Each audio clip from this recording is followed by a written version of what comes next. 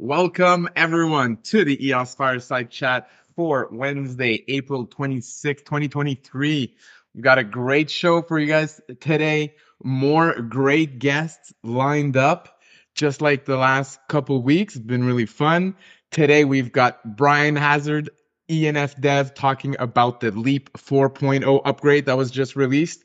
We're talking EOS EVM, of course.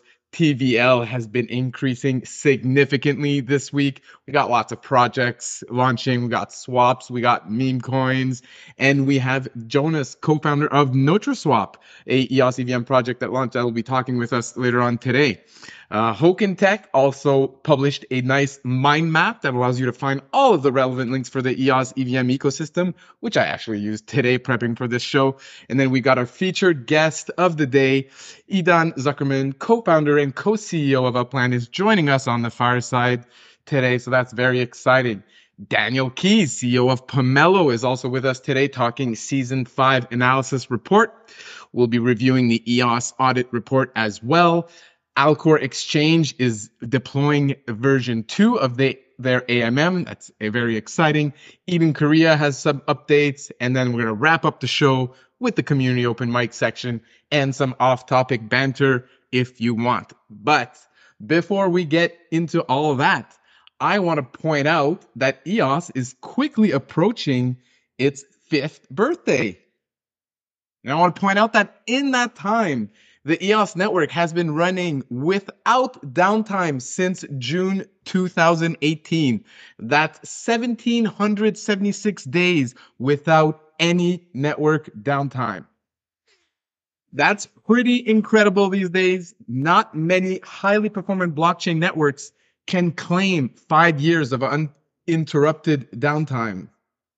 Actually, depending on how you define highly performant, I'm pretty sure EOS is the only such network that will be able to make that claim in just a few weeks. So as we approach our 5-year anniversary, let me take you for a quick stroll down memory lane to remember some of the key moments in the history of the EOS community. There's been a lot of them. Quick disclaimer, the following story is my perception of the history of EOS based on my own experiences. Your opinion about these events may be different from mine. That's fine, that's to be expected, and I actually love to hear from other community members about your memorable moments in the history of EOS. The Genesis, okay, so let's start from the start. The Genesis block happened in June of 2018, and then a short 2 months later, the community was first drawn together for the first EOS community conference in Seoul, Korea. A few months after that, consensus was reached within the network, and the EOS user agreement was signed into effect by the leading block producers. On-chain, the community bonded by passing around a blockchain torch. Off-chain, our top blockchain scholars were meeting up all around the world for a series of great hackathons. And then suddenly, Rex joined the party. This resource exchange protocol unlocked nearly uncontrollable scalability on the network and brought about unanticipated consequences that eventually had to be dealt with. By October 2019, the community held its second EOS community, this time on the other side of the world in Rio, Brazil. This spark reignited collaboration within the community and strengthened bonds within the EOS ecosystem. Shortly after, the node operators of the EOS network would encounter a situation that would test the resiliency, the redundancy, and the capacity of the network. How strong is the EOS network? Would it be able to withstand the onslaught of an army of CPU miners? The epic on-chain battle for CPU lasted for months. It was a grueling battle that tested many parts of the EOS ecosystem all at once. The core devs worked on specific blockchain protocol features that could help mitigate these attacks. The EOS node operators worked tirelessly to strengthen, optimize, and reorganize the structure of their nodes to be able to withstand an outrageous number of transactions. Eventually, the network emerged victorious against the onslaught of CPU miners. Now able to process over 100 million transactions per day, the EOS network welcomed the CPU miners to have some fun in our blocks if they wanted to. Eventually, the Ponzi-nomic incentives powering the CPU miners fizzled out, and the once loud CPU miners left quietly into the night. The EOS network, now the most powerful, robust, and reliable blockchain network in existence, was ready for mass adoption. But another challenge was on the horizon. And this time, it would not be technical in nature. It would be emotional. It would be political. And it would lead many in the EOS community to accept an unfortunate truth. For 2 years, the community waited in vain for Block One to fulfill their promises of meaningfully investing into the EOS ecosystem. Due to being gaslighted, community initiatives were paused or sometimes never even attempted. EOS ecosystem builders were given false hopes of funding, strung along, and then ghosted. These were the dark ages of EOS. Eventually, though, enough was enough. After nearly 2 year-long quiet period of misguided waiting, the EOS community was hungry for something new. And from this deep and widespread desire emerged the EOS Network Foundation. In case it wasn't yet crystal clear, the EOS is in the midst of an epic narrative reversal. And hashtag the new EOS has the potential to become the biggest comeback story of 2023. That was part one of the new intro. Tune in for part two next week to see how the story plays out with the EOS Network Foundation in the picture. My name is Stefan. I'm one of the co-founders of EOS Nation. We're currently a top-ranked block producer on EOS and other Antelope chains, and I'm happy and honored to be your host for today. Thank you for joining us in the live chat. Already 64 people in here. That's awesome. We love when you join the show. Share your comments, thoughts, questions, reactions to the news of the week as we discuss them. And feel very free to share your questions in the text chat. Share some emojis, share some pics, share your questions on other platforms, YouTube, Twitter, Facebook. We'll try to monitor those channels as well and get your questions answered live on the show. All right, a bit of housekeeping before we get into the topics of the day. Pop tokens can still be claimed. Last couple of weeks have not yet been sent, but they will be before next week, where we'll be doing the drawing for the April end of month pop token raffle. So go to PopBot chat and register for your pop tokens today. All right. Here we go. Leap 4.0 release today. We're going to start off the show with Brian Hazard. That's going to talk to us about this upgrade, what it means, and answer some questions if you guys have any. Excellent. Thank you so much. Hi, everyone. I'm Brian Hazard. I'm a product manager focused on Leap, and I'm excited to come on today to announce Leap version 4.0.0, which we just pushed public yesterday, promoted it to stable after a round of release candidates and getting feedback from the node operators who will ultimately upgrade and deploy that code. I've been excited to be working closely with the talented core protocol team and the EOS node operators to build out what has become Leap version 4. So I wanted to tell you a little bit about what's in it. I think it's interesting that already right in the intro, you hit on what I think are, two core key things about the EOS reputation, which is performance and reliability. And with version 4 of Leap, we really invested in sort of doubling down on those themes. Specifically, we focused on improving overall node performance, reducing latency, and speeding up block propagation times, and also on offering more data control and visibility for node operators. And that last one, it really is about helping node operators have the sort of monitoring information that they need so that they can keep up that long streak of running reliably that EOS has as a network. So digging in, like, what are the features here? On the improved overall node performance sort of theme, we've released a new feature, which is read-only transactions, which allow you to retrieve information efficiently.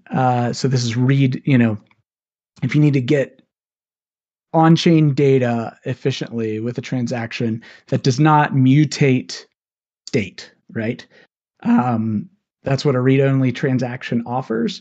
And the reason it's efficient is because we spent some time on adding multi-threading features here. So read-only transaction execution happens in a parallelized way and is taken off the main thread, which just means that the application can run efficiently, doing sort of its hard work on in one one sort of I don't know what to call it, work stream, if you will, and then the reads are happening totally separately and don't affect the performance there.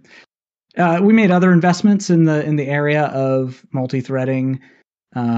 We have a huge performance increase on get block, which is an important functionality that's provided for everybody from node operators themselves to application developers who work on the EOS blockchain. So, and then on state history, we've also moved reads of state history off the main thread as well. So again, allowing the majority of transactions to execute without getting blocked by read requests coming in for the state history API requests.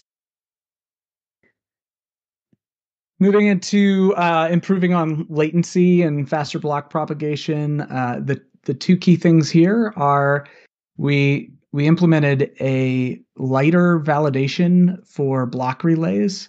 What this means is that there's less computation required when a block is received by a node and it wants to pass it onward to other nodes, which just means that a block can more quickly get from point A to point C, right?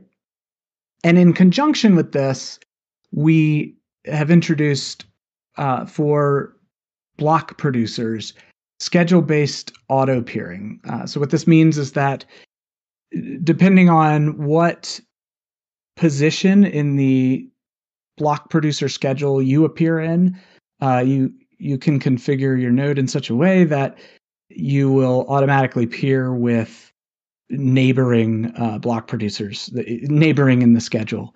And so paired together, this just means that we can ensure that the blocks take the shortest possible path, and we can avoid having node operators having to make a choice to process less transactions and that sort of stuff in their final block before moving on to the next block producer.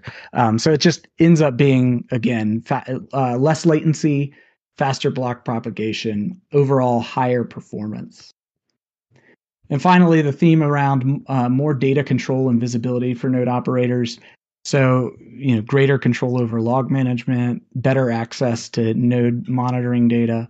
And again, if you're not a node operator, why should you care? Well, because those are the things that allow EOS to have such a long track record of reliable uptime. And by giving even more flexibility and power there to node operators, we can hopefully keep that streak going. Specifically, the features that we've added here are a snapshot scheduling API that allows users to schedule and manage snapshot requests in advance, and dynamic log splitting, which allows node operators to have flexibility over how much logs are retained and where they're stored, and all kinds of fancy pants stuff like that. And then we added what's called a Prometheus exporter, and this just lets node operators push data about the performance of their nodes into a a well-adopted sort of system for monitoring and metrics so that they can make sure that their nodes are performing nominally and that there aren't any problems that they need to diagnose and that sort of thing. And again, these are the sorts of features that allow node operators to have rock solid reliability.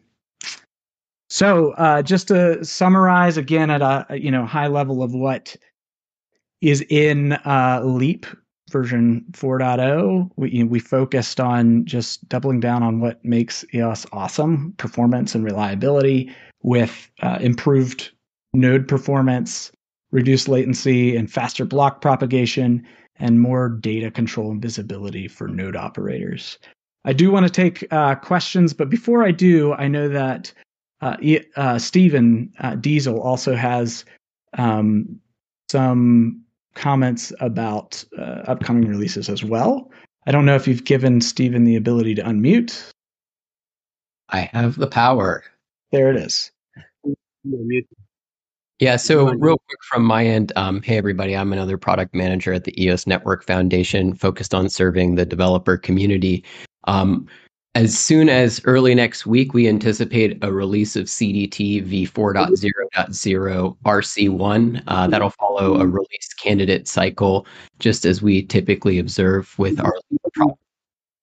And what we're most excited about with that is the introduction of a new project manager system for setting up your project as a contract dev called Antler Proj. I can send some links out in the chat in just a second for some documentation to review in advance of that. But my other big call to action for the team at the moment is that we're, just as we have a node operators roundtable stood up to serve the node operator community, we're doing the exact same thing for smart contract devs and dApp devs, where every 2 weeks at 9 a.m. Eastern on Thursdays, we'll be speaking with the community, gathering their requirements, and most importantly, getting feedback on some of the solutions that we're designing before they're fully implemented, to make sure that we're linked up as we move forward together. So I'll drop a couple of links around the documentation, specifically around Antler Proj, but there's a whole suite of things that will roll up into this broader thing that we've dreamt up called like Antler. And if you're interested in getting involved in that developers roundtable, feel free to reach out to me on Telegram and I'll extend you an invite there.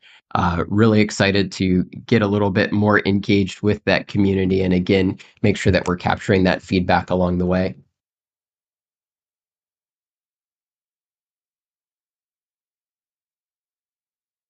All right. Thanks a lot, guys, for joining us today, sharing some technical insights on Leap 4.0. I see here a question from Drew. I'm not sure if it's been addressed. The question was, how does the dev team decide which items will be part of a Leap release and which items will be prioritized for the Antelope Coalition or an otherwise separate release? Yeah, this is a great question. I'll be honest that I don't directly participate in the Antelope Coalition call, so I might not be the best person to answer that most broadly.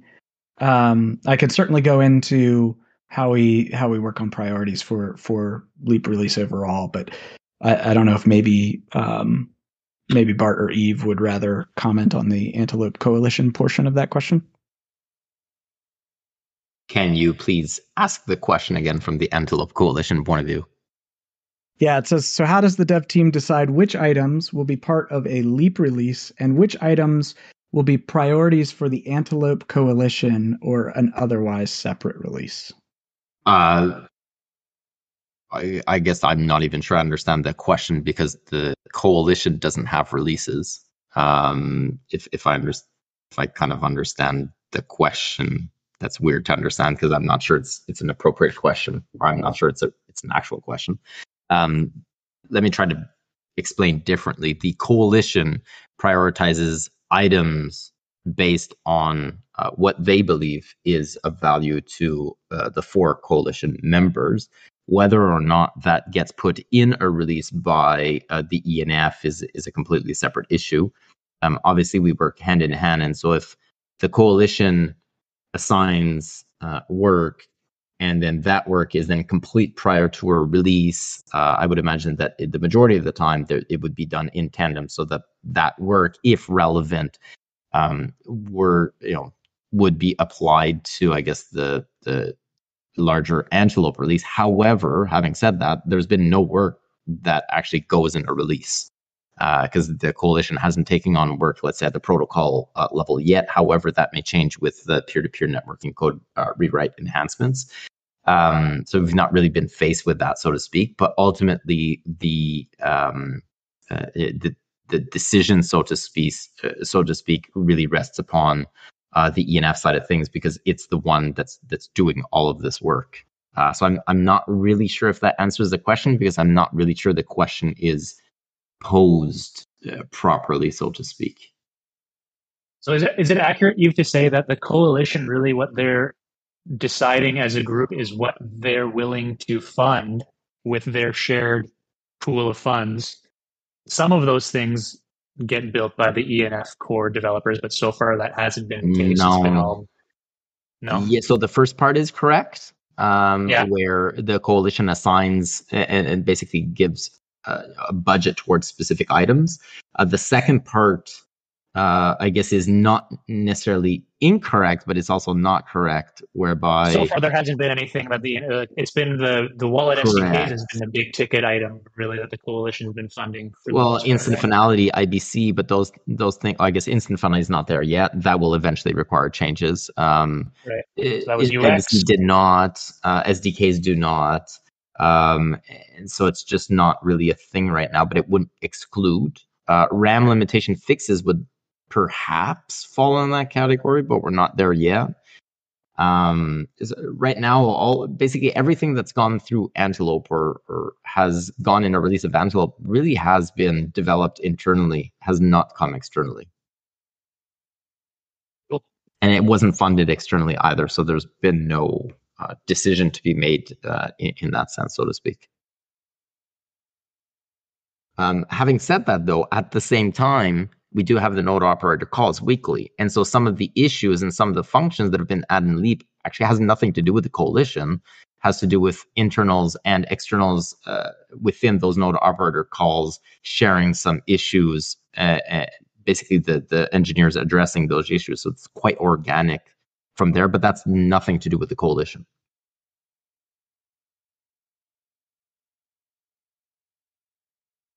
So I'm not sure if that really clarifies or if that just makes things more difficult. That indeed helped clarify my question. Thank you. The location where people provide issues and those issues are addressed and ultimately get placed in queue for release, the number one area is definitely the node operator call, weekly call. So on that topic, I'll just add, if you are a node operator and want to participate in that call, reach out to Daniel Keys. It would be great to have more feedback. We've got a great, vibrant group that shows up weekly there. If you're a smart contract or application developer, reach out to Steven Diesel, who's on this call. I don't know if he can maybe give his Telegram or something in the chat here. He's doing a similar, what it would be called, semi-weekly, I guess, every other week call focused on the needs of smart contract developers and application developers.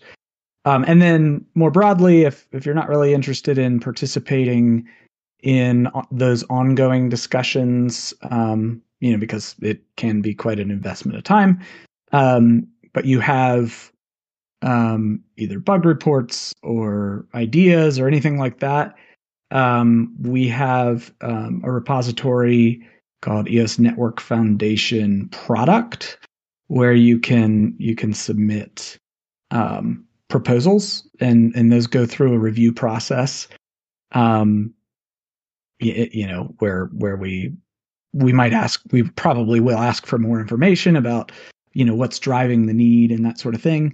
But ultimately, it goes through a review process, and we prioritize it against the long list of things that need to be addressed or could be improved, or et cetera, right? So I hope that helps. Yeah, and I'll pile on as well and say that, of course, if they're less of a broad spectrum or large scale initiative, contributing directly to our repos with issue submission, we do strive to process every single request that comes through. Um, that's really a great place to start on that front. I think that I guess maybe closing the loop as well on the coalition versus ENF divide and some of the opportunities and how they emerge. I think that another philosophy that might resonate with people is, going to war with the army that you have. And of course, the ENF's bread and butter is really working from the core protocol on up.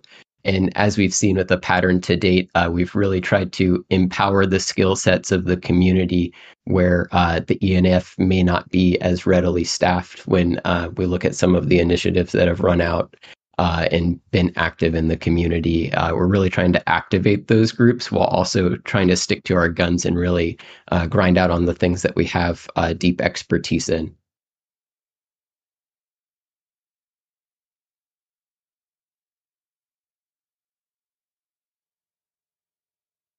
And we did the math today. 62 node operator roundtable meetings that have transpired since February as we were planning the lead up to the leap. I guess it was the 3 dot. What was the consensus upgrade? Was that 3.0 or 3.1? 3.1, yeah. 3. There you go. 3.1 consensus upgrade. We started planning for those in February. Now, yeah, up to 62 calls now, where we've gathered a solid group of folks. We usually got anywhere between 15 and 20 people joining every week.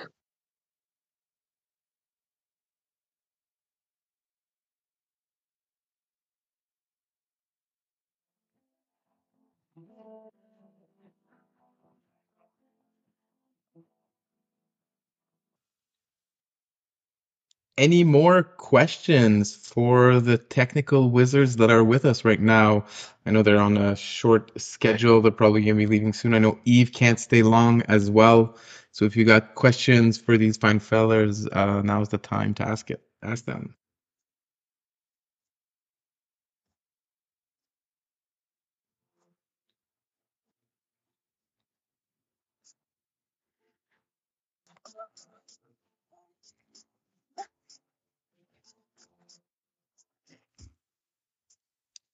All right, well, let's move on then to our next topic today, EOS EVM. TVL has been skyrocketing. I'm going to share a link here to DeFi Llama where you can check on the total TVL. We're at $1.2 million locked up across 6 projects right now, the majority of which is across 2 projects, Noah Swap and Neutral Swap. And yeah, so hopefully you guys have been safely exploring these new EOS EVM projects. I do want to put in a disclaimer here at the top of this section that I have done no due diligence at all on these projects. Just because I mentioned them on the far side, do not think that this is any type of endorsement from any company, organization, or even myself. I'm just literally going to DeFi Llama, looking at the projects that pop up there and kind of talking about the activities that we're seeing. So if you are going to be yield farming and getting in there for these early adopter bonuses that a lot of these swap protocols are offering right now, definitely buyer beware and don't invest more money that you can afford to lose, all of that good stuff. But in terms of total TVL change in 24 hours, 260%. Yeah, we've more than tripled up over the last 24 hours. Definitely some big moves going on. Let me share a quick screenshot here in the chat of DeFi Llama. On the hot sauce last Friday, I kind of looked at the same stats. We were at $12,000 or $13,000, and I told people, don't worry, this is gonna rise dramatically. And very happy that this week's update is gonna be what, 1,000 times, no, 100 times bigger at 1.2 million. Yeah, that's great. That's great. So yeah, so we've got Noah Swap seems to be the biggest project right now with $928,000 of TVL. NeutroSwap in second place with 235,000, and then Frog Finance with almost 50,000 of TVL. This project probably known to a lot of people here in the Fireside Chat from Esteban, who's been a member of the EOS community for a while now, patiently waiting for this EOS EVM to launch. So very cool. And there's a couple other very small projects with less than $10,000 in liquidity right now. Daniel Keys just shared the Noah Swap Pomelo grant. So that's great to see that these projects are really taking advantage of all the funding opportunities that are now available in the ecosystem, from Pomelo to eventually Yield Plus, that's going to be activated on the EOS EVM, or at least that was part of the plan in the blue paper for the Yield Plus program. So there's funding opportunities there, and it's great to see these projects getting funded on Pomelo and then deploying on the EOS EVM. All right, what else can I share here? Like I said, definitely do your own research. This is not an endorsement of anything. But real quickly here, I can share some links to the Noah project for those of you who want to do your own research.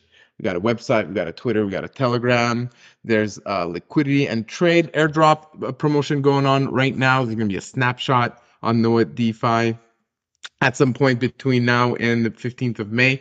And that's going to kind of allow current liquidity providers to earn an airdrop. Frog Finance also tweeted out, I see here, Daniel shared the Trust Swap grant. That is what became Frog Finance, I'm not sure. And then they're also stating that their farm is starting in a few days. So that's exciting. I know there's an airdrop also going on for the Telegram, early Telegram adopters of this project as well. All right. At this point, I'd like to invite our next guest on the show, Jonas, if you're available to join us, co-founder of NeutroSwap. Welcome to the Fireside. Hey, Steph. Happy to be here, and thank you for having me. And my name is Jonas Sunandar, and I am a co-founder of NeutroSwap, an audited community-driven AMM and launchpad on EOS EVM. So my previous experiences, I worked for Emargo and Cardano as blockchain educator and blockchain developer at Hara Token. Currently, I am a co-founder at Nava Labs. It is a Web3 service provider that incubates NeutroSwap. So a little bit brief introduction on NeutroSwap. It is a community-driven AMM. So what does it mean though? So 85% of Neutro token supply will be used for rewarding liquidity providers, and 10% is for the team and 5% for marketing. We see that EOS EVM needs lots of liquidity to grow. With more liquidity, more users and transactions will come to the network. So we will incentivize the LP using Neutro tokens emission. With that, hopefully, EOS ecosystem will grow as a whole.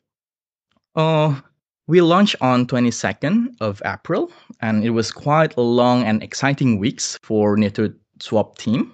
In the first 24 hours post-launch, we managed to get $50,000 daily volume on NeutroSwap DEX, 400 plus transactions, and our TVL jumped from 5K to 90K in a single day. So now we are sitting on $230K in TVL, I believe. I'd like to thank NeutroSwap early supporters and EOS EVM community for making this possible. And our team did not believe it happened, actually, but it encouraged us to build and provide more value to EOS EVM. Once again, thank you so much. Now, let me talk about our exciting news. the yield farming program is coming very, very soon to our platform. It will be live this Friday, 28th of April at 14 o'clock UTC time zone. So if you're a DeFi farmer looking for a juicy APR on EOS EVM, don't miss this opportunity because this will be the best time for you to accumulate neuter tokens. We'll also maintain the emission, so the neuter tokens price won't be plummeting and making everyone's happy. By staking your LP tokens in our farm, you can earn a share of trading fees plus neuter token emission. But for now, the reward will be in neuter token. But in the future, it could be anything. It could be EOS, USDC, or even multiple rewards at the same time. I think that's pretty cool. But for now, the emission is 5 million neutro every month, distributed to 6 farms, each with different allocations. You can check out our farms in our website. It is app.neutroswap.io/farm. And you have any question, don't hesitate to ask in our Discord and our Telegram channel. That's it for me. Thank you. If you have any question, please. All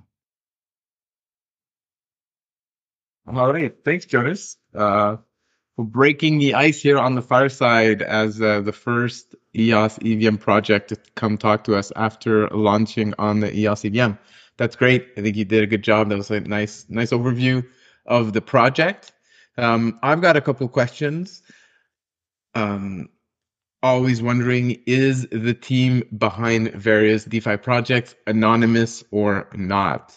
So can you talk a bit about that with your project? Yeah. We are planning to reveal Nava Labs in near future because for the past this week, NutraSwap is just focused on the product. But Nava Labs itself is a company behind NutraSwap. It is a Web3 service provider that offers full stack development service, smart contract development, and white hat service. Actually, we've worked with some brands such as Beer Bintang, OX Brotherhood, DeFi Farmers, Bisugo. And in cybersecurity, we have secured $5 million more assets in crypto and NFT. And now Nava Labs, now Nava Labs incubates NutraSwap for technical and marketing development, and we will reveal that in the near future. So we're not anonymous, and we will here to build with you guys. So. All right, that's good to hear. I think you mentioned it during your overview, but is the code currently audited that's deployed on the EOS EVM? Yeah. We are fully audited. We audit by solid proof. So like the farming contract, the LP tokens contract, and the router is all fully audited. So Beautiful. We can ensure 100%, right? But we did our best to secure our protocol. And do you have links to these audit results on your website? Yeah. Benimaro already shared the link in the chat. Perfect. Yeah, I see. Benimaro has been sharing a couple of links. That's great. Thank you for helping out like that. All right. Final question I get. Well, on my side, anyways. If anyone else from the crowd has questions, please step in here or share them in the chat. But I was wondering how long you've been working in the EOS ecosystem, or if you're new since the EOS EVM, kind of how did you hear about the EOS EVM and what attracted you to want to build and deploy here? Yeah, our team is very, very new in EOS ecosystem. We just knew about it since after EOS announced that they will utilize EVM in their network. But me myself already in the blockchain space since 2017, and I've been following EOS for quite a long time. But I tried myself to code in C++, but the most popular um, language was Solidity, right? So I went to that direction.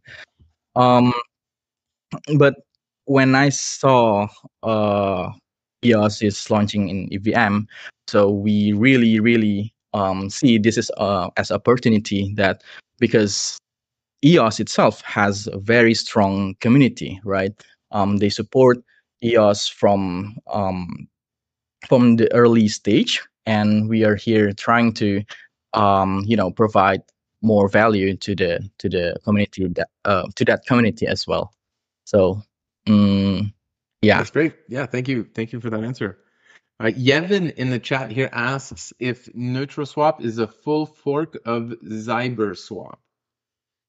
Yeah, Cyberswap is we inspired by them, but we're not full fork because we trying to look for another project as well.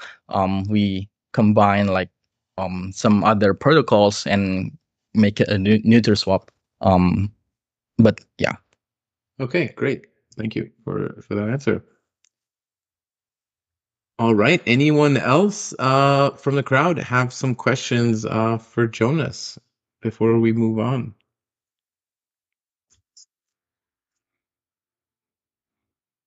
Oh, maybe I got a question. Jonas, you mentioned that you also are at one point launching a launch pad. Is that something in the near future? Or is that something that just kind of put on the roadmap for down the road? Right now, I'm thinking that the swap is the first launch product, and then you have the launch pad afterwards. What's the roadmap for that part? Yeah, thank you so much, Dennis. Yeah, we plan to launch Launchpad this in the very near future.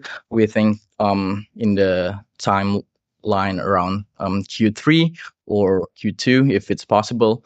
But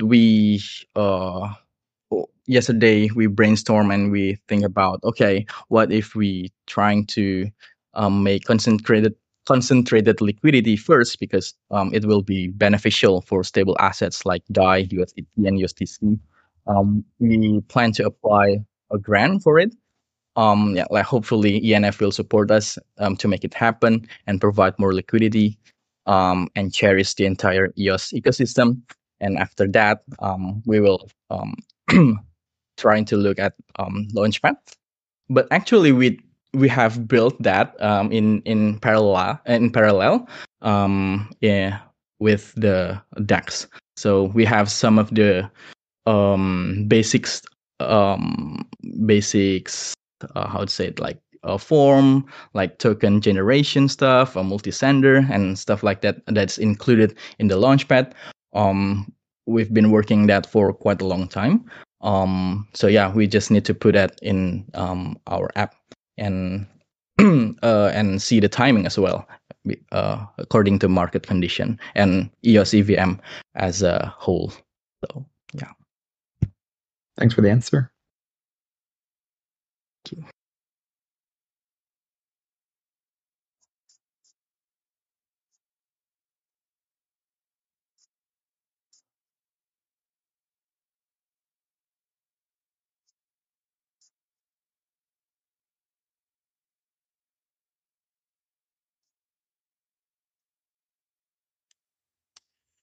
All right.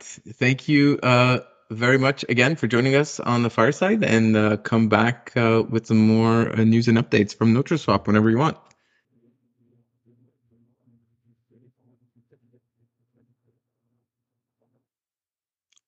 All righty. So moving on to our final piece of EOS EVM news, just want to share this great mind map that Hoken Tech made, I think, by Alfredo de Candia, longtime EOS community member. Nice map he made. Actually allowed me to find some links earlier today when I was doing some research. Let me just share a quick picture here in the chat to get an idea of what it looks like right now. And of course, I'm sure this is going to keep growing, but very cool here to see. And very easy to find all the relevant links. that you want for the EOS EVM. Oh, we got Lovejoy sharing some pictures from Consensus. Love to see it. Liam and Zach out there, and a picture of the crowd. Awesome. Definitely share more if you can, Lovejoy.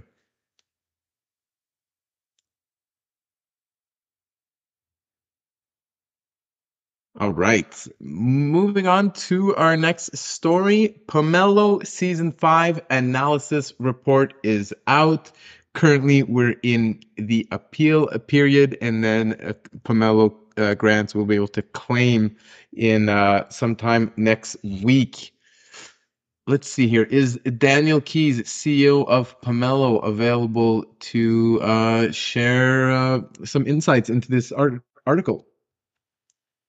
I am indeed. Thanks for having me on the stage. So yeah, as you said, the report is out. If you haven't read it yet, I recommend you check it. I'll drop a link in the chat here right now. The headline, I would say, for this season's analysis is it was the least amount of Sybil that we've seen so far in a Pomelo season, which is great to see. I think it's a sign of the work that we're doing to mitigate Sybil and deter it is working. There are consequences for those who attempt to attack the system and fail and get caught. And we have some fees, for example, in place. There's a 20% fee for every donation. And if you end up getting disqualified or those donations get collapsed, those fees don't go to the project, and the project, those donations don't get matched.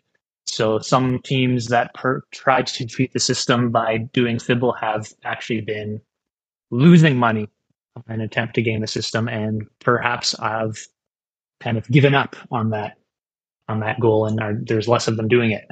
So that's great to see. There was only one grant disqualified, and it was not over Sybil or a quid pro quo. It was the first time we disqualified anyone for this, and that was for conduct in the public Telegram channels. There was, unfriendly, unneighborly attacks, personal attacks, and multiple warnings, which resulted in the Overwatcher grant from being disqualified. Blue Dog is the grant owner for that, and he'll be welcome back in season 6. Hopefully we don't see any more of that behavior going forward. And that's really it. The other big news is, we're wrapping up season 5 and getting ready for season 6 at the same time. I'll mention though, if you are a grant owner, while analysis we're in this appeal phase right now. So anyone who has any disagreements with what we put in a report and wants to appeal, you can send your appeals to support@pomelo.io. You have until May 1st to do that, and then starting on May 2nd, people will be able to start claiming their matching allocations. So look forward to, if you are a grant owner that has matching allocation to claim, we'll send out an email when it's ready to claim.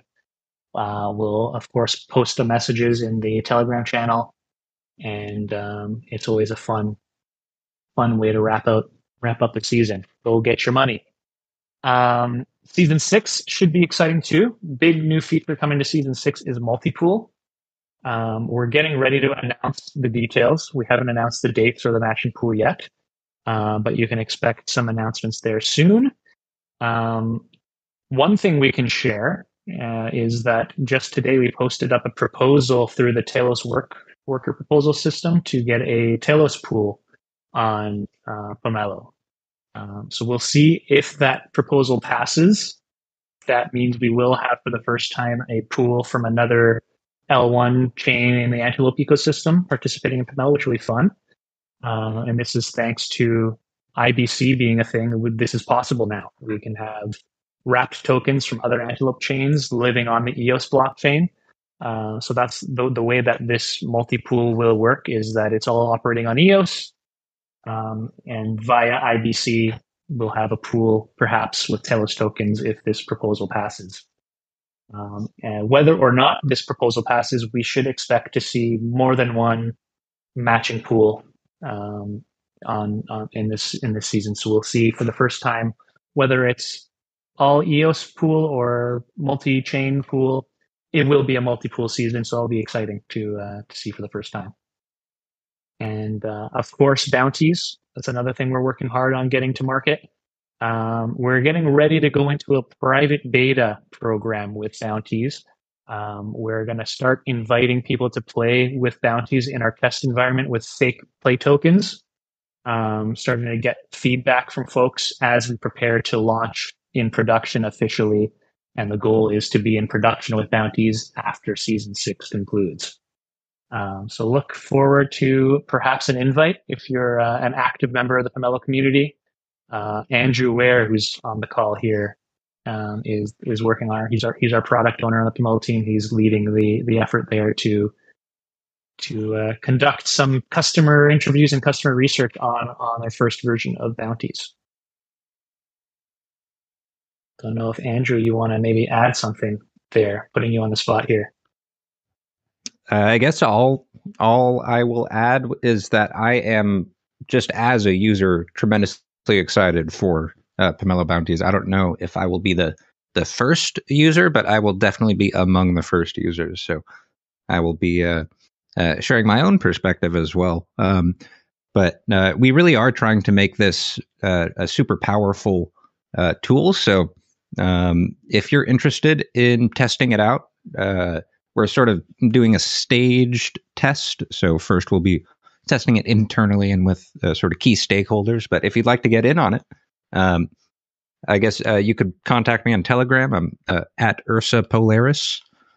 So good luck spelling that. URSAPOLARIS. So yeah, feel free to contact me, and I would gladly add you to our list of beta testers. Oh, is there? I guess there's an underscore. I probably should have looked at that. All good. Yana pulling in clutch with the tag in the chat. No underscore, actually, just at Ursa Polaris. No underscore. Okay. There we go. Yana pulling in clutch with the edit. Primo.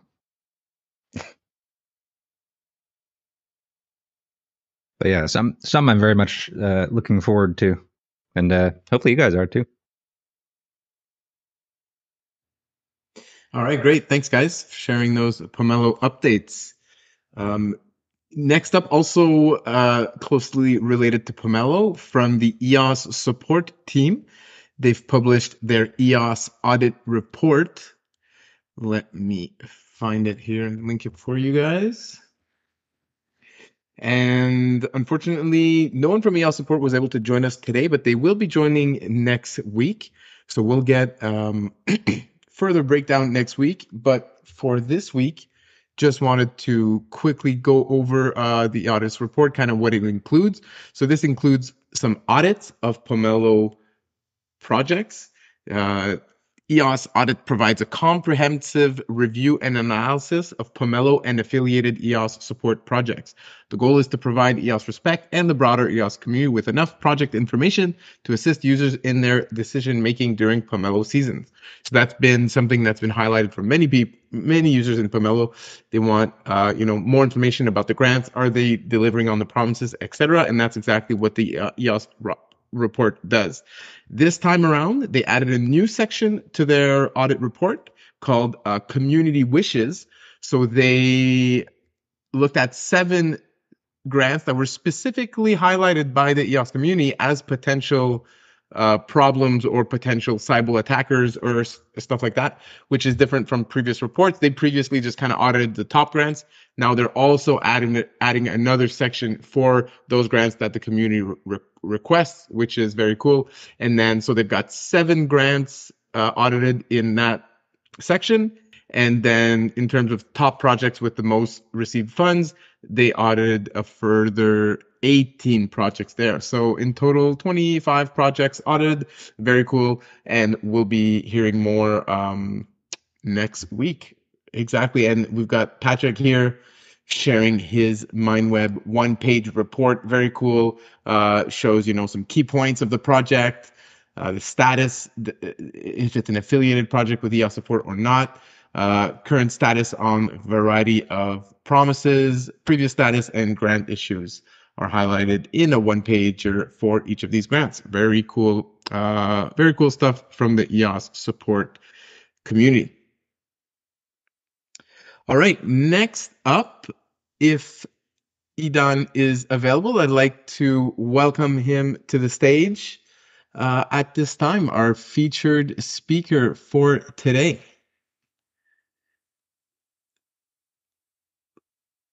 I see he's in the chat.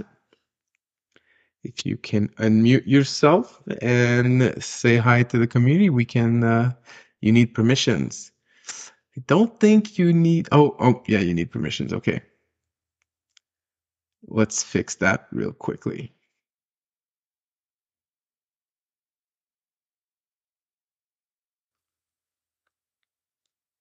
There we go. EOS community server member should be good to unmute yourself now.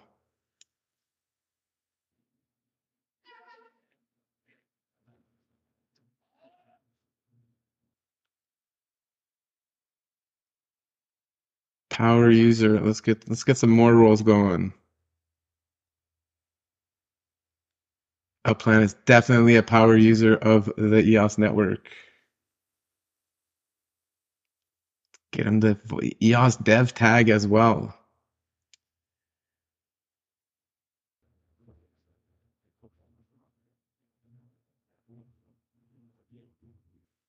Yeah, let's try a good old reboot. See if that helps.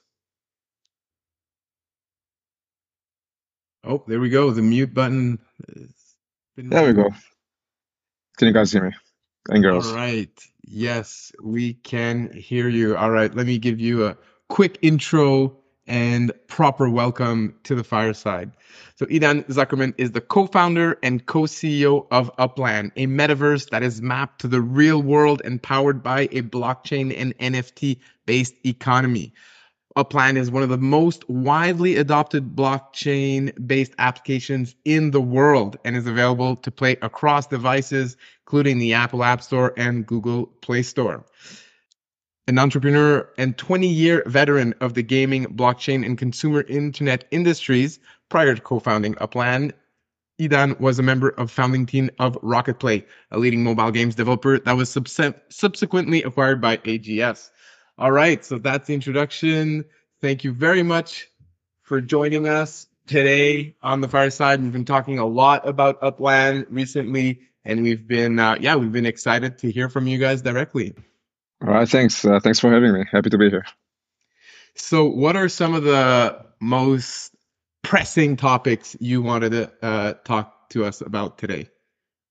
Oh wow, that's there's a lot to talk about Upland in general, and you know, as it pertains to EOS, obviously, EOS has been a huge part of our journey. You know, enabling what we've built with bringing basically, you know, the power of true ownership to mass consumer audiences. I think today probably one of the things I do want to talk about and promote is our ongoing hackathon, which is basically it has two parts to it, and it features our newly launched developer platform that basically allows anybody to connect any type of game or experience or service to the Upland ecosystem.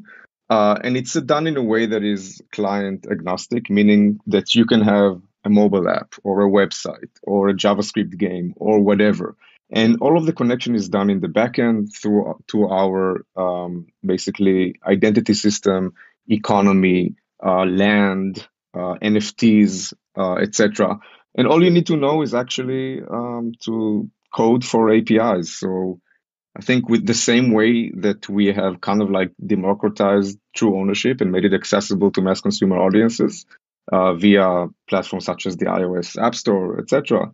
The same way we kind of like want to make development easy. So rather than, you know, having you know, true ownership and Web3 concepts that can power new types of experiences and games, limited only to people who know how to code to blockchain, we wanted to make that available for any developer teams that basically know how to work with APIs. So that is partially why I'm here for, but I'm happy to speak about anything, Stefan. That's great. Let me share here. Just last week, the ENF published a video with, was it you? Yes, it was with you, Brendan, and Zach. So if anyone wants to go deeper into the details, there's a nice 1 hour video ready for you guys there. Okay, in terms of the hackathon, I think it's already ongoing. How long is it lasting? What kind of prizes are available, and kind of if you can explain different tracks, if there are different tracks available. Absolutely. So it's an ongoing hackathon. We launched it at GDC several weeks ago. The registration deadline for the teams is going to be about 2 weeks from now. I think it's May 12th or so. And then the actual judging and pitching would be in June 9th in an event called Genesis Week, which is the yearly celebration of minting of the Genesis property in Upland. It's taking in person in Las Vegas, again, every year. So there are 2 tracks to the hackathon. The first tracks is in collaboration with the FIFA Women's World Cup. And this track calls to create either games or experience that have to do with FIFA NFTs that we call FIFA Legits. So these are basically NFTs that we launched with last year's Qatar World Cup and are going to be also extended to this year's Women's World Cup, which will take place in Sydney and New Zealand. And then the second track is a bit broader track. It's an innovation track, and this is in conjunction with the ENF. So ENF are co-sponsoring this track with us. And this calls for basically creating new types of innovative apps or services or games that are meant to drive engagement and adoption for Web3 to mass consumer audiences. So this one is a bit more liberal and kind of like broad track where you can kind of like really get creative, but try to figure out new types of ways to engage and onboard new types of players into the Web3 ecosystem. Both of these tracks carry a $10,000 first prize, and there's also a second prize, if I'm not mistaken. For each track, the 3 top teams will be selected and invited to Genesis Week to pitch, and then we'll have a live judging panel, and the winner will be declared on June 9th. The winners, sorry, there's going to be 1 winner from each track. Very cool, very cool. What kind of games have people been building, or what kind of submissions are you hoping to see in terms of this innovation track where you're trying to incentivize devs to kind of build games on top of the Upland world? Yeah, so I can give you. So I still don't know what teams are actually working on right now, and this is one of the exciting parts, waiting to see kind of like what people come up with. I can talk a bit about the different types of games and experiences that people have been connecting to Upland in the past several months since the launching of our developer platform. So a couple of examples. The first one would be this was kind of like, I think, our alpha partner, alpha developer that brought in the first experience to Upland, and this is called World of Football. It's kind of like, for those of you who are familiar maybe with the game Rocket League. So it's kind of like that style of a 3 versus 3 or 5 versus 5 soccer game. So you can actually go and play live soccer using World of Football. But what they've done, they basically utilized Upland in order to launch a play-to-earn mode of their game by connecting their offering to our developer platform. And when they did that, they basically started building soccer stadiums in Upland. And then as an Uplander, you can now go to those stadiums, carry over your identity and assets. At this point, it's basically Apex, which is our virtual currency. And you can use that Apex to play kind of like in competitive mode against other people. And since, again, this is a game of skill, this is a way for you basically to compete and earn virtual currency that then you can then translate in Upland and liquidate, kind of like if you want to realize the gains from that type of a game. So this is one good example of how kind of like a Web2 game used Upland as a platform to inject Web3 elements, in this case, a play-to-earn version of the game. So this is one example.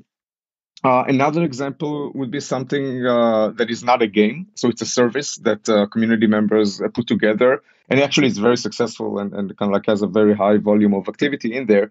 This is called the Spark Exchange. Spark is a resource in Upland that people use to build buildings and structures and manufacture cars and items inside the Upland economy.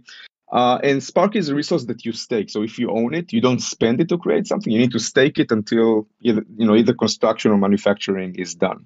But there is no way currently to trade Spark in between players inside the Upland ecosystem. So a team of developers, they came together with what they call the Spark Exchange, and this allows people to actually pay Apex for other players to stake their Spark in favor of their constructions or manufacturing projects. So it's basically become an external marketplace for a resource in Upland that was basically developed by external developers. And then the third type of experience, I would say, is more kind of like immersive 3D experiences. So we recently introduced in Upland, for those of you who don't know, the Upland native app, I would call it kind of like, it's not a full 3D app. I would call it like 2.5D. So it's a map style game. And when you zoom in at a certain level, you can actually see the 3D elements in it, but it's not full 3D immersive. And we've recently introduced, first of all, the ability for Uplanders to define their 3D avatars, but then introduced also the first immersive experiences in full 3D. So one of them was car racing, but then another one that was done by a third-party developer was for our partners at the Mangueira Samba School in Rio de Janeiro, where they recreated their headquarters in Rio de Janeiro. And now you can go there as an Uplander, and then you carry your identity and you become that 3D form in the immersive space in their app. But it's kind of like an experience that was connected to the Upland system. So again, these are just like a few small examples. There are a lot of others. I know there's a really cool a strategy game that's being developed and going to be deployed in June. It's kind of like it takes an entire city and makes it into a resource style game where you need to train like farmers and squads, and you can wage war against other players. So there's a lot of different types of experiences and games that are being developed, and that was actually our strategy from the get-go. Try to remove all limitations, right? Leave it up to the developer to decide what they want to do, how they want to do it, what type of client tools and immersive tools to use, if at all, and kind of like just not have any constrictions on what people can come up with. So we are looking at it as a big part of kind of like the overall vision of basically endorsing the very open, truly owned metaverse that we're trying to kind of like help move the world slowly along to those lines. Very cool, very cool. And I learned something. It's not called UPX, it's UpX, which makes a lot of sense. I've been saying UPX all this time like a fool, but glad to know to call it UpX now. So this the racing game you mentioned at one point. I know Martin on our team. He was in a meeting with me yesterday. Then his alarm went off, and he's like, "Hold on, guys, I gotta go buy a car in Upland." And he spent $100 on a car in Upland. Do you want to talk a bit about what that event yesterday was all about? Yeah, absolutely. So maybe take a few steps back. So Upland is unique in several ways when you compare it to, metaverses in general and Web3 metaverses, specifically.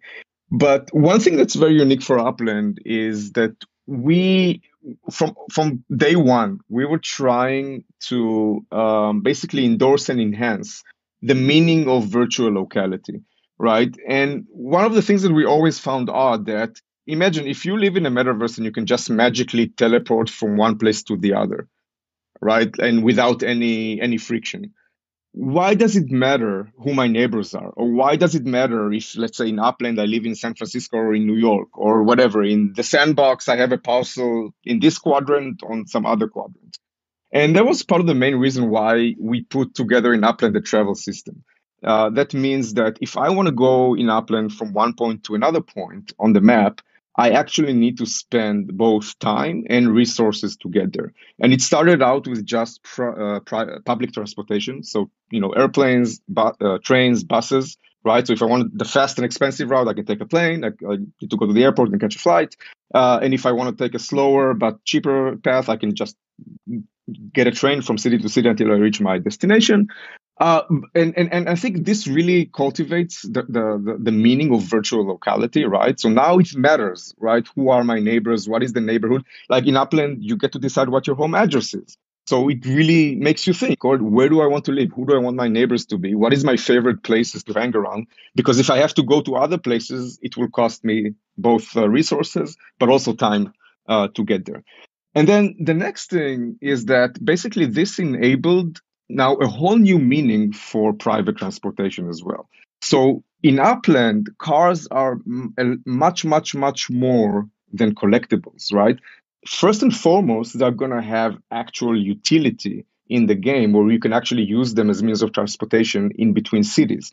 And not just that, but also take passengers with you, or, maybe a bit in the future also carry cargo from one city to another. So this becomes an important element of why private transportation does matter in the metaverse and specifically in Upland.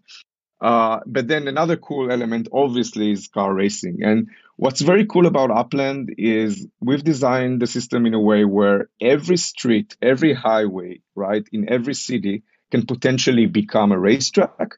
And all of the racetrack are geared to be user generated. So literally, I think 2 weeks ago or so, we kind of like released the concept of what we call Speedway Meta Ventures.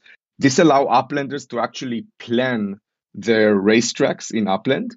And if they have some skin in that racetrack, meaning that if they own a minimal amount of properties alongside the racetrack, they can construct a speedway, which is a starting point of a race. And very, very soon they'll be able to then launch races from there.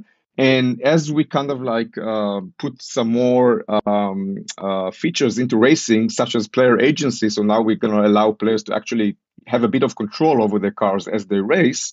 This will also open up the pathway to actually have competitive racing for stakes. So you'll be able to go to the racetrack of your choice with the car of your choice and actually compete with Apex against other drivers in that racetracks. That is all, again, user generated and owned by players in the game. So this is kind of like our car ecosystem. And now that kind of like leads us to the sale. So when again, another very unique thing about Upland, and like other systems, we actually hold ourselves as operators to live by the same rules as our players do. And I know it's not exactly the same, but it's very, very, very close. And that means that we can't just magically drop now, 50,000 cars on the face of the planet. We actually have a factory. It's in Upland in Santa Clara. It's the MV Motors, which is our native brand cars in Upland. And we slowly manufacture cars per the resources that we allocate for car manufacturing. So that means that we can't. So whenever we complete a batch of manufacturing for cars, we then release them for sale. And this is why kind of like, car sales are a big deal about right now in Upland, because the demand currently is bigger than the available supply. Again, as time passes, as more real world manufacturers come into the game, as user generated cars are enabled in the ecosystem, slowly at the end of the day, the supply will catch up with the demand. Maybe it will exceed it, but then it will be like an open market, competitive ecosystem. For now, though, car sales are very competitive in Upland, and I think that's part of the reasons why it was probably important for your friend or colleague to actually make it to their point in line to buy a car. Yeah, that's awesome. I know there's a whitelisting system there that you guys have implemented, so people can kind of avoid the mad scramble that we've seen sometimes with some of these NFT releases in other games. Martin was able to buy his car this time. Last time, I think he put his name up just for one car, and then he missed his spot. He missed his chance there. This time, he put his name on all the cars, or a bunch of them, and he was able to pick up a Royal Blue 2E. Shared a video in the chat. Looks really great, actually. That's awesome. And overall, this concept, very cool concept. When you were talking about the value of not being able to teleport around in the metaverse, I thought that was very interesting. Our team here, we've bought some land in the Sandbox and a bunch of other places. Some have the instant teleportation, which is great for certain things, and others don't. You have to walk to your parcel, which exactly does increase the value of your neighborhood, makes it more skin in the game, a bit more barrier to entry, but still very cool dynamics and game choices there. Yep. What else going on in Upland? We've got when Toronto, we've got when San Diego. How many cities are currently released on Upland at the moment?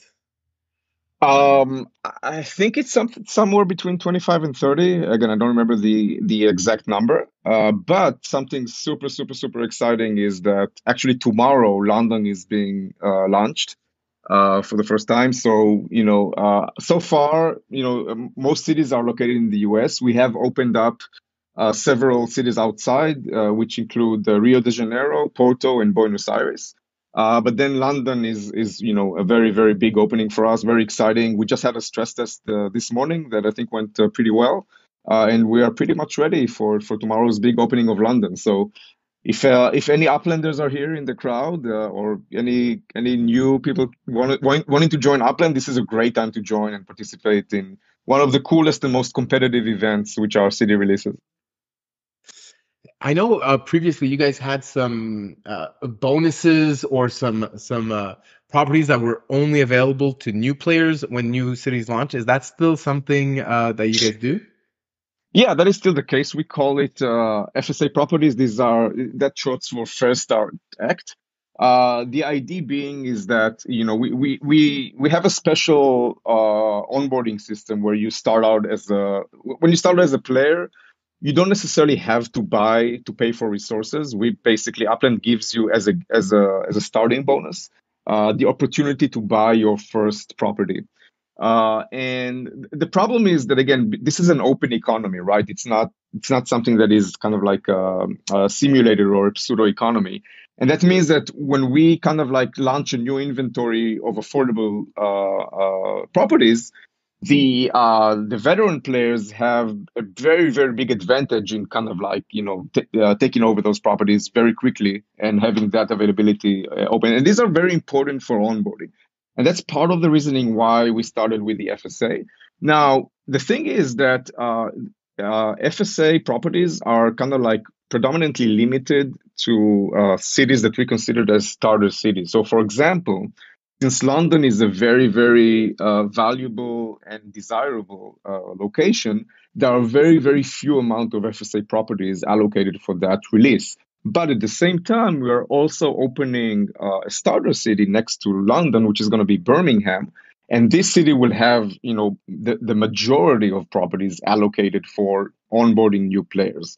So it's kind of like a balanced ecosystem where, if you want to start out, you don't have to start out big in London if you don't want to kind of like spend money or kind of like as your first engagement point. You can start out small. You can start out in places like Birmingham, or on the West Coast in the US, it could be places like Fresno, although Fresno, is long sold out. But there are other places like I think Detroit and some other cities that are considered starter cities in Upland. You can definitely get started there, build up your first journey there, make your first social connection there. And then as you progress in the game, you can basically move into the more desirable areas if that's what you want. By the way, nothing would stop you from, living your virtual life in Upland in a smaller city with kind of like that locale. And I think that it's also a returning motif in Upland. We want to make sure that Upland becomes accessible and diverse in it, kind of like in its appeal, right? We've seen a lot of ecosystems that get gated by their barrier of entry in terms of like how much it costs to get in. In Upland, in everything we do, there is a wide range of diversity. So if I take a car, for example, right? If at one point Ferrari comes in, and you can imagine why Ferraris would be very expensive, but alternatively, if I can't afford a Ferrari, maybe I'll buy an unbranded car created by a player, or kind of like a native brand. And that would be a much easier barrier of entry. I could still transport myself from city to city. I can still race. I would probably lose to a Ferrari, but if I raced against my peers that have the same type of car, it would still be a fun and a rewarding experience. The same goes for cities. Again, you can absolutely get all of the experience from Upland by living in a cheaper place. You don't have to be kind of like in the Londons or Manhattans or San Franciscos of the world. Very cool, very cool. So it's good time to join Upland if you're new to the ecosystem with the release of these two new cities. Awesome. We got some comments in the chat here. Martin saying that he landed in London earlier today. Very exciting. He also says that he has no real world driving license, but he's excited to drive his car in Upland. Good for you, Martin.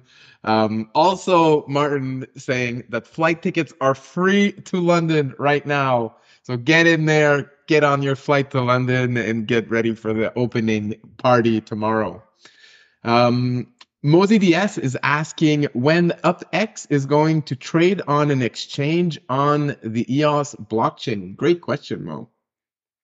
Yeah, it's a great question, and a question we've been obviously getting a lot. And I think so. There are two main reasons why UpX is not tradable on exchanges. The first one is we want, again, from the very earliest days of basically inception of this project, we wanted to create a complete ecosystem that is going to be accessible for mass consumer audiences, available as a mobile first app that can be downloaded from the app stores. And again, part of kind of like making these apps accessible has to do with the fact that we wanted consumers to be able to onboard using not just crypto, but also fiat currency and payment options like in-app purchases and credit cards. But not only that, we wanted them also to be able to extract value in terms of fiat currency, so in US dollars. Because again, as much as we all love crypto and we all kind of like see the value in how cryptocurrencies can be helpful in certain situations, the vast majority of people don't use crypto as an everyday means to transact with each other. And that's why it was important for us to provide fiat on rails and fiat off rails. And being a company based in the US, but also wanting to market our offering to not just outside of the US, but also to US based consumer audiences, then we created an ecosystem which allowed players to basically take any NFT, any digital asset in Upland that is not the virtual currency is an NFT. And those can be traded by players directly for US dollars if they wish to do so. So that is a very important kind of distinction. Basically, at the click of a button, you can create a trustless transaction that, again, in the background, there's NFTs and basically true ownership being exchanged, but it also magically kind of like translates to US dollars. And then those US dollars, those proceeds can be withdrawn via PayPal or some other mechanisms to your personal balance. And this whole ecosystem is completely regulatory compliant in the US and perfectly legal and safe. And in order to achieve that ecosystem, part of the requirement was that UpX cannot be considered a real-world currency, right? It can be only considered a utility virtual currency that is meant for to be traded internally in the Upland ecosystem. So while UpX can be moved from player to player within the Upland ecosystem, it cannot be traded outside of Upland, because then it would be considered kind of like a real currency. And this would kind of like undo all of the ecosystem that we built together. So this is the main reason why UpX is not tradable. Now, the secondary reason, what we found out, and I think, again, some people will see it as kind of like a minus, but we today, especially in today's ecosystem in the world, we see it as a benefit, is that this kind of like creates some protection from speculative elements. Just because you can't technically speculate on Apex because it's not tradable in exchanges, it means that anybody who uses Apex, they have some interest in the upland game. Right, and by removing speculatory forces from the Apex economy, that becomes a bit more protective of the economy from external influences, right? So when we saw, again, we all experienced kind of like the downturn and kind of like what people call the crypto winter and NFT winter, and we can say the upland economy hasn't been as affected as projects that were exposed to kind of like speculative forces. So in some cases, projects may have dropped like 90, 95%. And hopefully we're in a recovery stage and things are kind of like turning around. But again, it was important for us also to kind of like create a differentiation between, the rest of the kind of like the macroeconomic forces and the upland economy, just because, again, the upland economy is basically, this is the main thing that drives us, right? We're trying to build a sustainable economy that is built bottom up. And part of that, those efforts, is about protecting this economy and allowing it to grow. So the short answer is, while we hope someday we have a pathway to get to a point where Apex can be traded, we don't see it happening in the short term. All right, thank you for that detailed answer. Makes a lot of sense. All right, we got Daniel Keys found the international terminal. He's going to be in London in less than 56 minutes. That's great. Yana's getting there in 14 minutes. Good times in the Upland metaverse. All right, do we have any other questions from the crowd here for Idan before we move on to our next topics?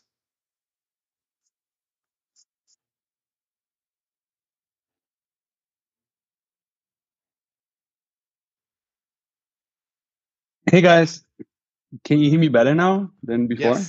Yes, Awesome. Yeah. Okay. Cool. One thing that I would like to hear a little bit more for, because it still haven't fully understand it yet. How is the Spark token best used in Upland? Because there's not just the UpX, there's also the Spark token, and I have a little bit, but I know that I can stake it for building others. But I hear things that I can also lease it to other people that build it. So yeah. Absolutely. So basically, Spark is used to create any inanimate object that appears on the upland map. So at this point, these would be buildings, so structures, anything that you build, like whatever, it's a stadium or it's a building or it's a factory or it's a showroom. These are all the type, or it's a speedway. These are all types of different buildings that you can build in uplands today. Very soon, hopefully, also cafes and other places. And then any what we call map assets. So these are kind of like decor items or things that you can actually manufacture, sell, but then also buy and kind of like use kind of like to place on your properties in upland. So there are different types of these. Like there are statues. There are like today they most predominantly have like a decorative element to them. And then another class of assets is what we call structure ornaments. These are items that you use to decorate your structures for special occasions. So we have, I think, 6 or 7 different seasons in Upland. And I think today is blossom season. So you can basically buy structure ornaments and decorate your house for this specific season. And then lastly, cars and very soon carts. So you can, again, you can take your Spark and you can build a manufacturing plant with it, apply for a meta venture, and then start actually building NFTs and selling them within Upland to consumers. So when you manufacture these items, you need to use Spark to manufacture them. You have to stake your Spark to manufacture. Lastly, if you own Spark and you don't know what to do with it, or you don't want to build structures, you don't want to manufacture anything, you can absolutely utilize third-party tools like the Spark Exchange and actually put your Spark up to stake for somebody else's project and potentially be rewarded with Apex for that. So if you have Spark that's not working for you, and that's a shame because every Spark should be put to some task, otherwise it's a waste. Then there may be other users who may find your Spark useful and are willing to pay for it in Apex. Nice. Thanks for the answer. Another one would be about neighborhoods. So in the game UI, I don't know how to organize in the neighborhood. So to organize, basically make all the ornaments better. You have some neighborhood competitions going in game. Would the best place to be to organize or be part of a neighborhood in the Upland Discord? Or is there anywhere in the UI of the game, of the application, where I can find people that are in my neighborhood? Yeah, so actually, so a couple of things. First of all, a small tip, like in the Upland app, kind of like on the bottom right side, there's a small button you can click, and when you click it, you see the neighborhood boundaries. And you can actually click on each neighborhood name, and it will focus you on that neighborhood, which is pretty cool. But then, which neighborhoods to partner with? It's like that's a great question. That's where you probably want to engage with the community. So we have again, we also have a leaderboard that shows you the top neighborhoods in terms of like the kind of like the elements that compile into deciding what is a top rated neighborhood is the amount of effort that was invested in terms of like the spark hours that were spent, but also how many uplanders call that neighborhood their home. Because again, keep in mind, if you're an uplander and you've been KYC'd, you get to choose only one home address, and this is your home neighborhood address, right? So the neighborhoods with the most amount of players that called it their home are considered kind of like the more top-rated neighborhoods. But again, we have top neighborhoods across all of the open cities in Upland. My suggestion is to go into Upland, engage with the community, and also now within the app, we have a new chat. It's not so new by now, but there's a chat feature in Upland where you can actually connect directly with players in a Discord-like setting, but inside the app. And pretty soon, we're going to also allow you to interact with the rest of your neighborhood together, which is pretty cool. So a lot of options. Again, my main suggestion is to hit the community hub, see kind of like who you find as kind of like the most internal communities in Upland that share your areas of interest or your values. What are you trying to build the most amazing neighborhood together? Are you trying to find business partners? Are you trying to? Are you a creator? There are some neighborhoods that kind of specialize in kind of like the creator economies. So lots of different angles to approach this, and the best way is kind of like to start engaging with our community, and then make your decision. Once you decide, you can still move. The only thing is when you move neighborhoods, you get a penalty. You can't vote in the new neighborhood that you move to. You have like a cooldown period of 30 days. So even if you decided what's your home neighborhood and you don't like it, you can still change your mind. Oh, awesome. Thanks for this great answer. Yeah, and you're speaking about the community. I'm really amazed by how much user-generated content comes out of the Upland community. So many like YouTube channels and like news bulletins and also tools. Really kudos to the whole Upland community. Great stuff there. Yep.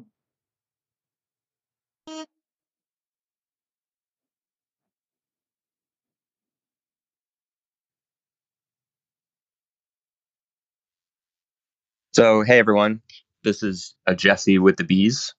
I just want to say that I'm a big fan of Upland, and there's my audio. Thank you, Seth. So back when I was a Deegan, I got a property in Upland, Pier 9 in Manhattan.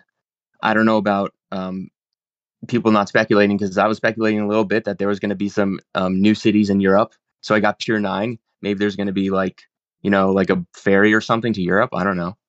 And so, yeah, I love the concept. I think it's really cool, like metaverse real world addresses. It's kind of very simple and makes a lot of sense. I think it's a great idea. Execution on the team's amazing. And so hopefully, if anyone wants that property, hit me up. Pier 9, Manhattan. Nice sales pitch, Jesse. Well done.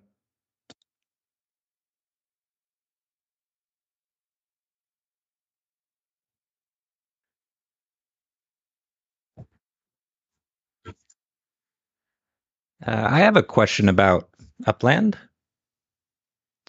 So I've been very impressed with the free play model. I think that's a really good way to onboard users. And I guess what I'm curious about is, do you have any sort of design documents or some other sort of reference material that other developers could use to kind of use the same basic architecture in their applications?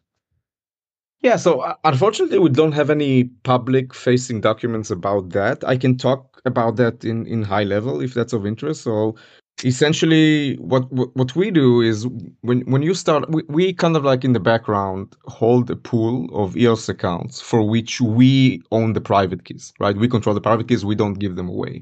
So it could be at any given point, it could be a pool of whatever, 1,000 EOS accounts. And those are used to associate with new players that start out playing the game. And in Upland, they are seen as visitors to the game. So there are a couple of restrictions there. They can't freely trade in the open market. They can't move their Apex around.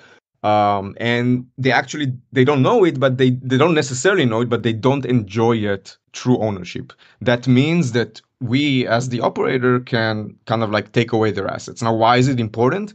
Because in any gaming ecosystem, by the second day after players install the game, you probably the most brilliant games, they probably would lose more than 50% of their install user base by the second day of playing, right? And in an open economy type of environment, it's very, very dangerous because you're going to start creating holes in your economy, right? If you lose these assets to true ownership. So we kind of like needed a way for us to recover those assets in favor of the economy in case those users don't become engaged users. So what happens is when these players cross a certain threshold, and in Upland it's having accumulated a net worth of 10,000 Apex or more, which is roughly equivalent to $10 in fiat means. And when that threshold is crossed, and again, it can be crossed by just engaging and winning Apex and churning through it, or it can be crossed by actually buying Apex and having a net worth higher than 10,000 Apex, which includes kind of like your property's worth together with your Apex balance. At that point, what happens is we then, on a high level, the player's client, so if it's their mobile device, then it's a mobile device. If it's their browser, it's the browser. They would create a new user on EOS directly with the mainnet. So that action doesn't pass through our backend, meaning that we are not exposed to their private keys. And then all of the assets that were under our control as their visitor accounts get moved to the ownership of that new truly owned account. At that point, they become true owners of all the digital assets. And then we, at the background, we recycle that EOS account to be used for the next visitor in line who's going to join the game. So this is roughly how it works. And again, I think that concept could be absolutely reused in a lot of other games. And I think it's a good way to kind of like give a taste for visiting players to try out the app and kind of like get a sense of what could happen in the game. Without sacrificing too much of your economic value. Nice. Great info. Thanks. I have one other very quick question. Do you have a favorite 90s band? Yeah, Soundgarden by far. Oh, yeah. Bad Motorfinger. Amazing album.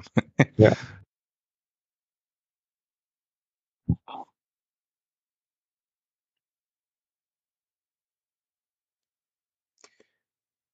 All right. Anyone else with some questions? Sure, Aidan love also Genesis.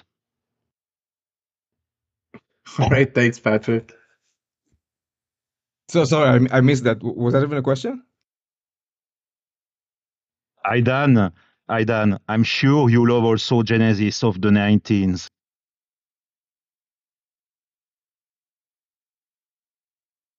It is not a question. I think it's a statement about music again. Yeah. I'm like I consider myself a musical degenerate. I'm stuck in the 90s still. So there you go. Saratogalit said he had a question in chat, but oh, there we go. He has a question. He was playing Upland with another EOS account. It was associated with me email. How can I recover access to Upland within your EOS account? Not too sure I understand the question. Sounds a bit technical. What's the best place to join to get answers for these technical questions? I imagine you guys have a very active Discord server. Oh, yeah, absolutely. So, we have like our own community staff and moderators and just like positive community members who are just waiting to help out. And you can actually reach out either in game or using Discord. Like either way works. Actually, in also in the click on inside the game today, we're slowly moving more and more channels from Discord into the game. So one of the channels is like a new player help. There you can ask any question and players will be happy to help and chime in. There you go. You should be able to find your answer there. All right, we're gonna wrap it up for Upland today, but this was great. Thanks a lot, Aidan, for joining us today. Hope you Thanks come for having me. back with more news and updates. I'm gonna share the link one more time to the hackathon for anyone who's interested in joining or learning more. You can do that at upland.me/hackathon-2023. Awesome. Thank you all. All right. Thank you. And yeah, join us again soon. Go Upland.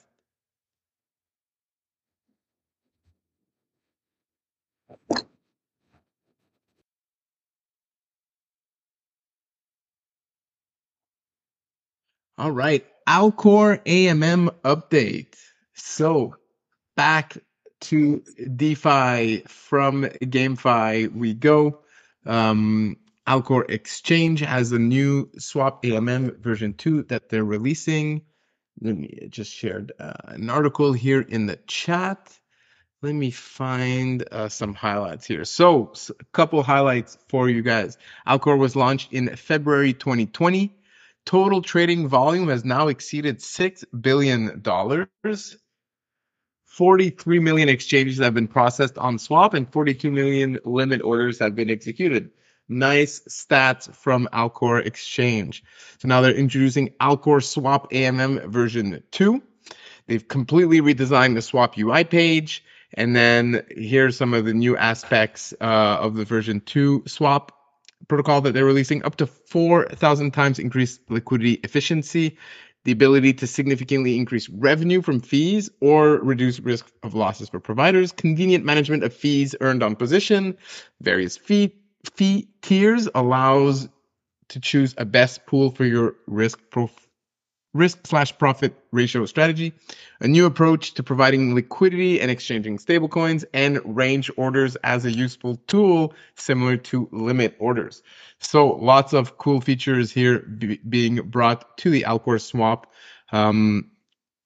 They are a multi-chain swap. They operate on a lot of Antelope chains, including Proton, Telos, EOS, and Wax, and they're going to be launching this new swap gradually across those chains in that order.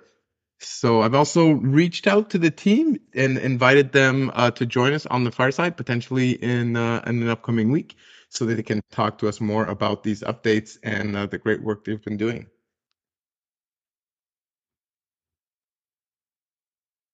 Do we have here on the agenda Chief Delegates Interview, Eden on EOS, Term 6 by Nova Crypto. I was supposed to bring this up on the hot sauce last week, but I forgot. I'm very sorry, Patrick, but I'm bringing it up here now. I'm going to share the tweet announcing these interviews, and then I'm going to share the link to the YouTube video. I don't know, Patrick, if you want to jump on here and share a bit about these latest chief delegate interviews.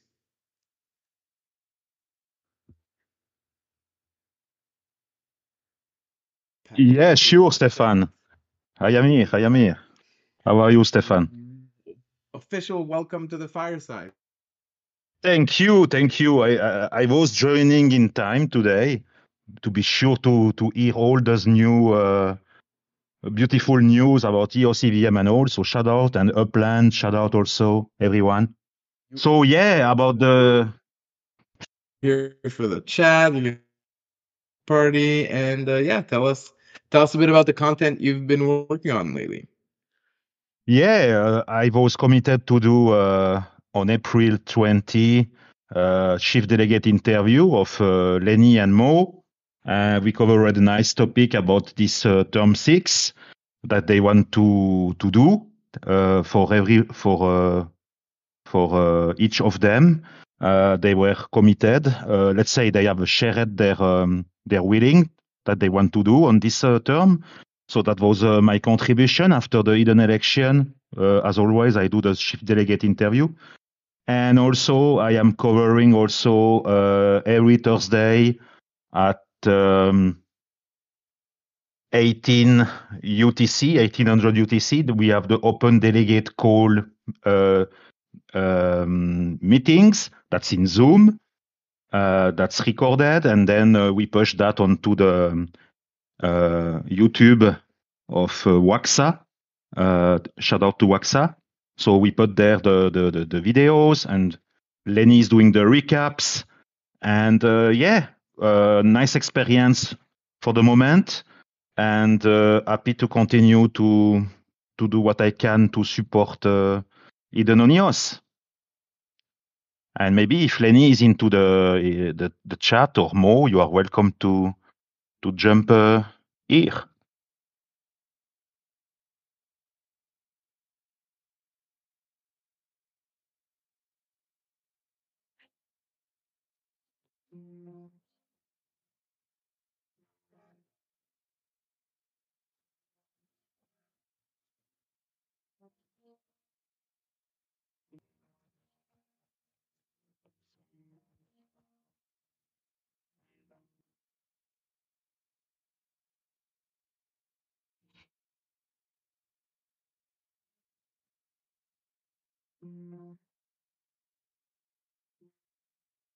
I see Mo typing.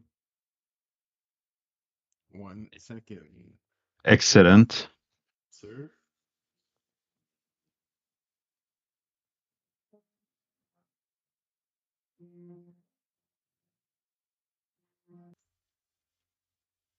Nice music.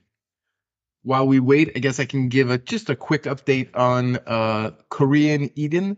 They've done work on their smart contract, and they're now starting to prepare for their grand launch. You can go take a look at the smart contract at this EOS address. Excellent.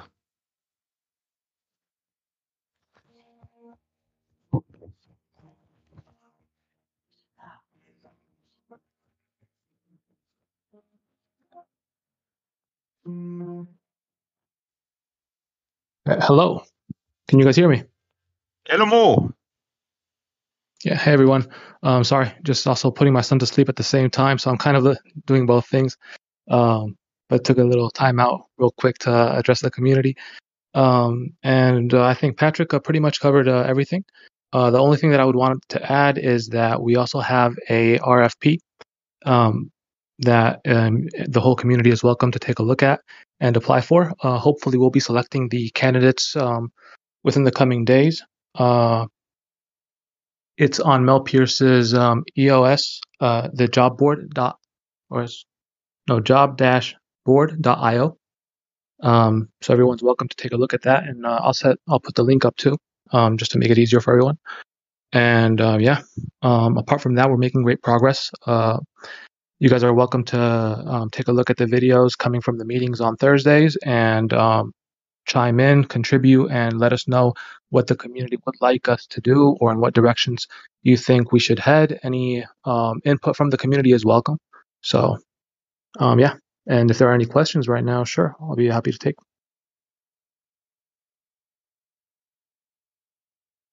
Yeah, I just want to say shout out Mo for the great job that you are doing into this Eden term 6. We are just into the beginning, and that goes very fast, but so far so good. And Mel Pierce, from EOS London. I see he's writing now. Good initiative with the jobboard.io. You find that into the YouTube video that is all timestamped. That there is the link there into the video description to job board.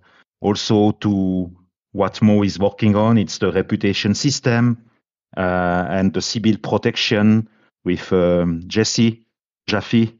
That's very well made. We need SBT not only for Eden on EOS.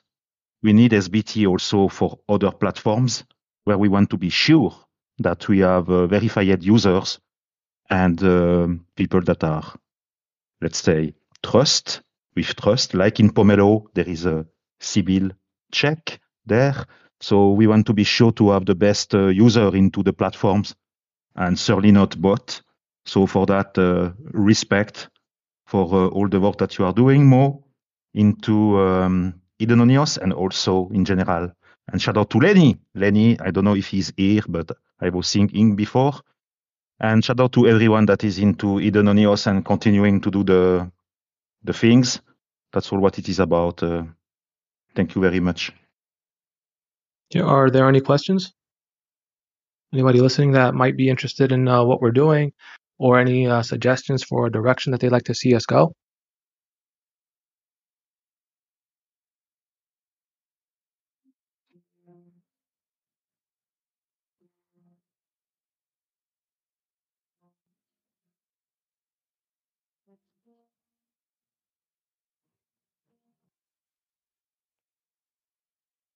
Hey Mo, it's me, Martin.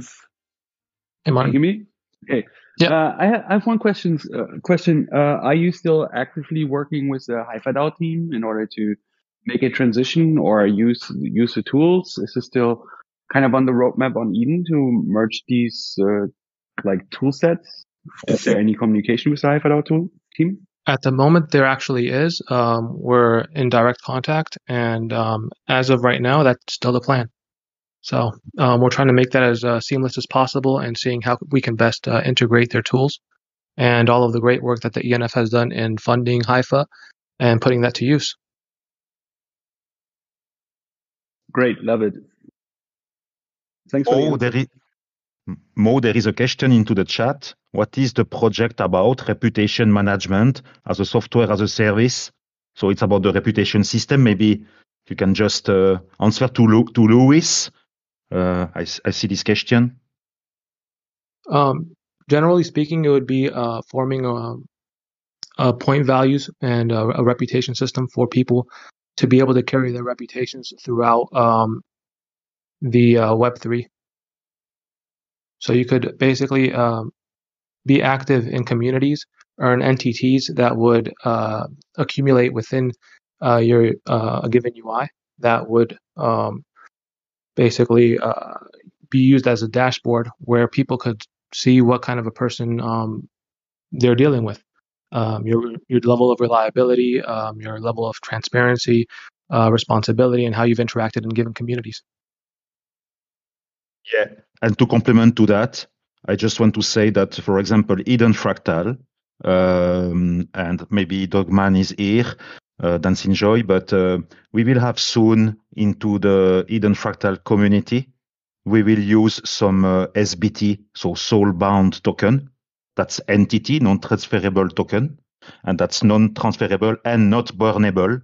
That's just a proof that you are... it's about behavior. It's about your reputation, about your brand, about your social sentiment. So that's very needed into the platforms going on. That's not just a thing about Eden on EOS. That's more than that. So that's very needed as we go forward. So exactly. To add to that, I would also say that as one builds their reputation, it's a way to build an identity on the layer on the blockchain and in Web3. So you kind of begin to establish a way of having a Sybil protection. Absolutely. I just want to say we are building. I am not too much announced for the moment. I am doing some tweets. Maybe you have seen about EOS Digital Extended Network that I am building with Vlad of CTF and Lenar and CIC and others, we are checking the atomic assets table to see if a user that will onboard on EOSDIN is a trustworthy user, we can say, if he has an SBT on hidden on EOS, or if he's a great contributor on Pomelo. We want to onboard user verified into EOSDIN. I have put above into this chat a link about a tweet about EOSDIN. I can put again, but yeah, it's all about accountability and trust. People trust, and we have the mechanism. And shout out for the reputation system.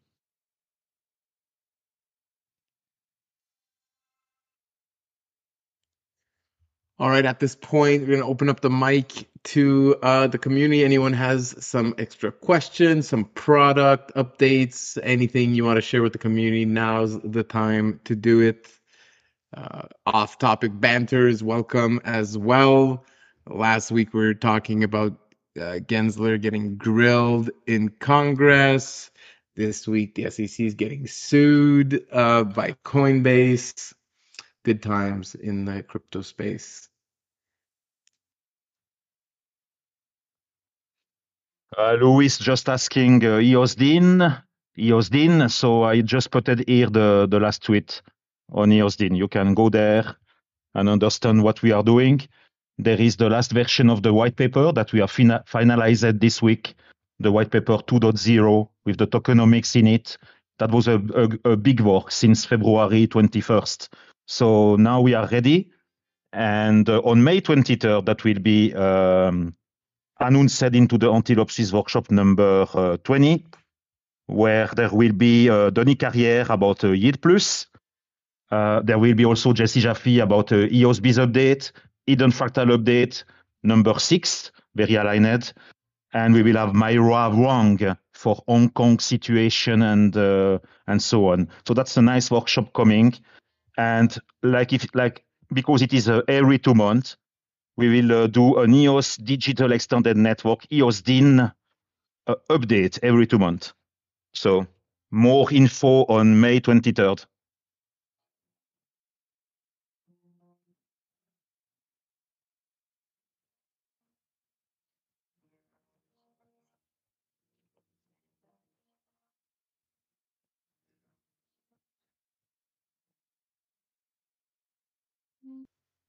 Hey, it's DJ Strikanova, and I posted in the chat my the NFT indexer. I have a small demo out where you can search all the generated captions for about 17,000 unique IPFS images.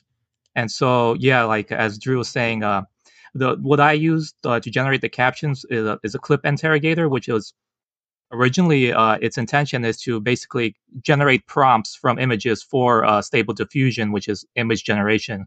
So from image to prompt. And so it's very, if you look at the demo, you can, and any of the collections, you can see that it usually starts off, the first phrase is like on 100% accurate, but then after that, it's a bunch of like tags that may be accurate or maybe completely out there, and wild. And so it's a pretty amusing.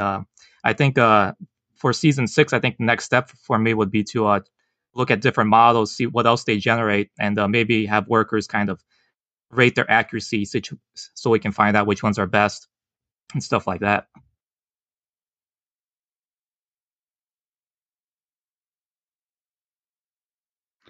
I have a question for you, DJ Strikanova.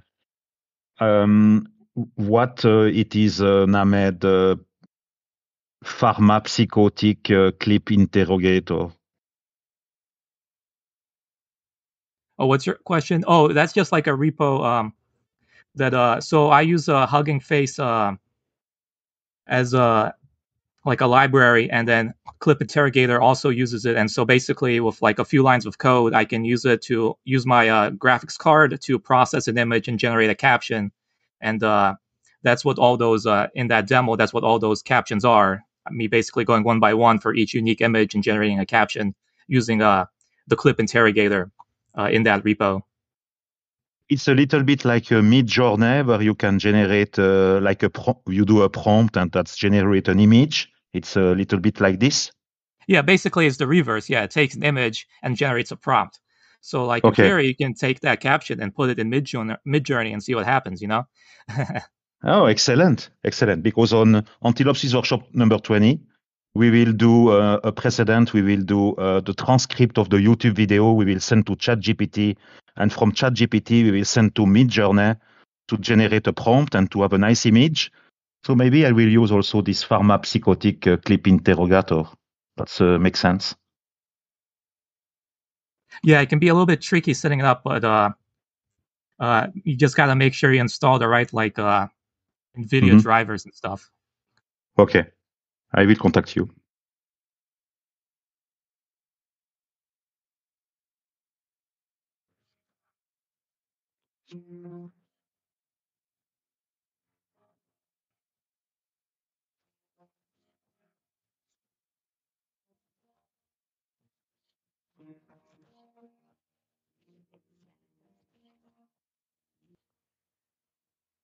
All right, I think we're going to wrap it up there. Another 2-hour plus fireside. Thank you, everyone, for joining. Big thank you to all of our great guests for today. And hope you guys have a good day, a good week, and we'll be back doing it again next Wednesday. So until that time, let's go. Oh, yes. Go, Yes, go. Yeah, baby. We got some people having fun with the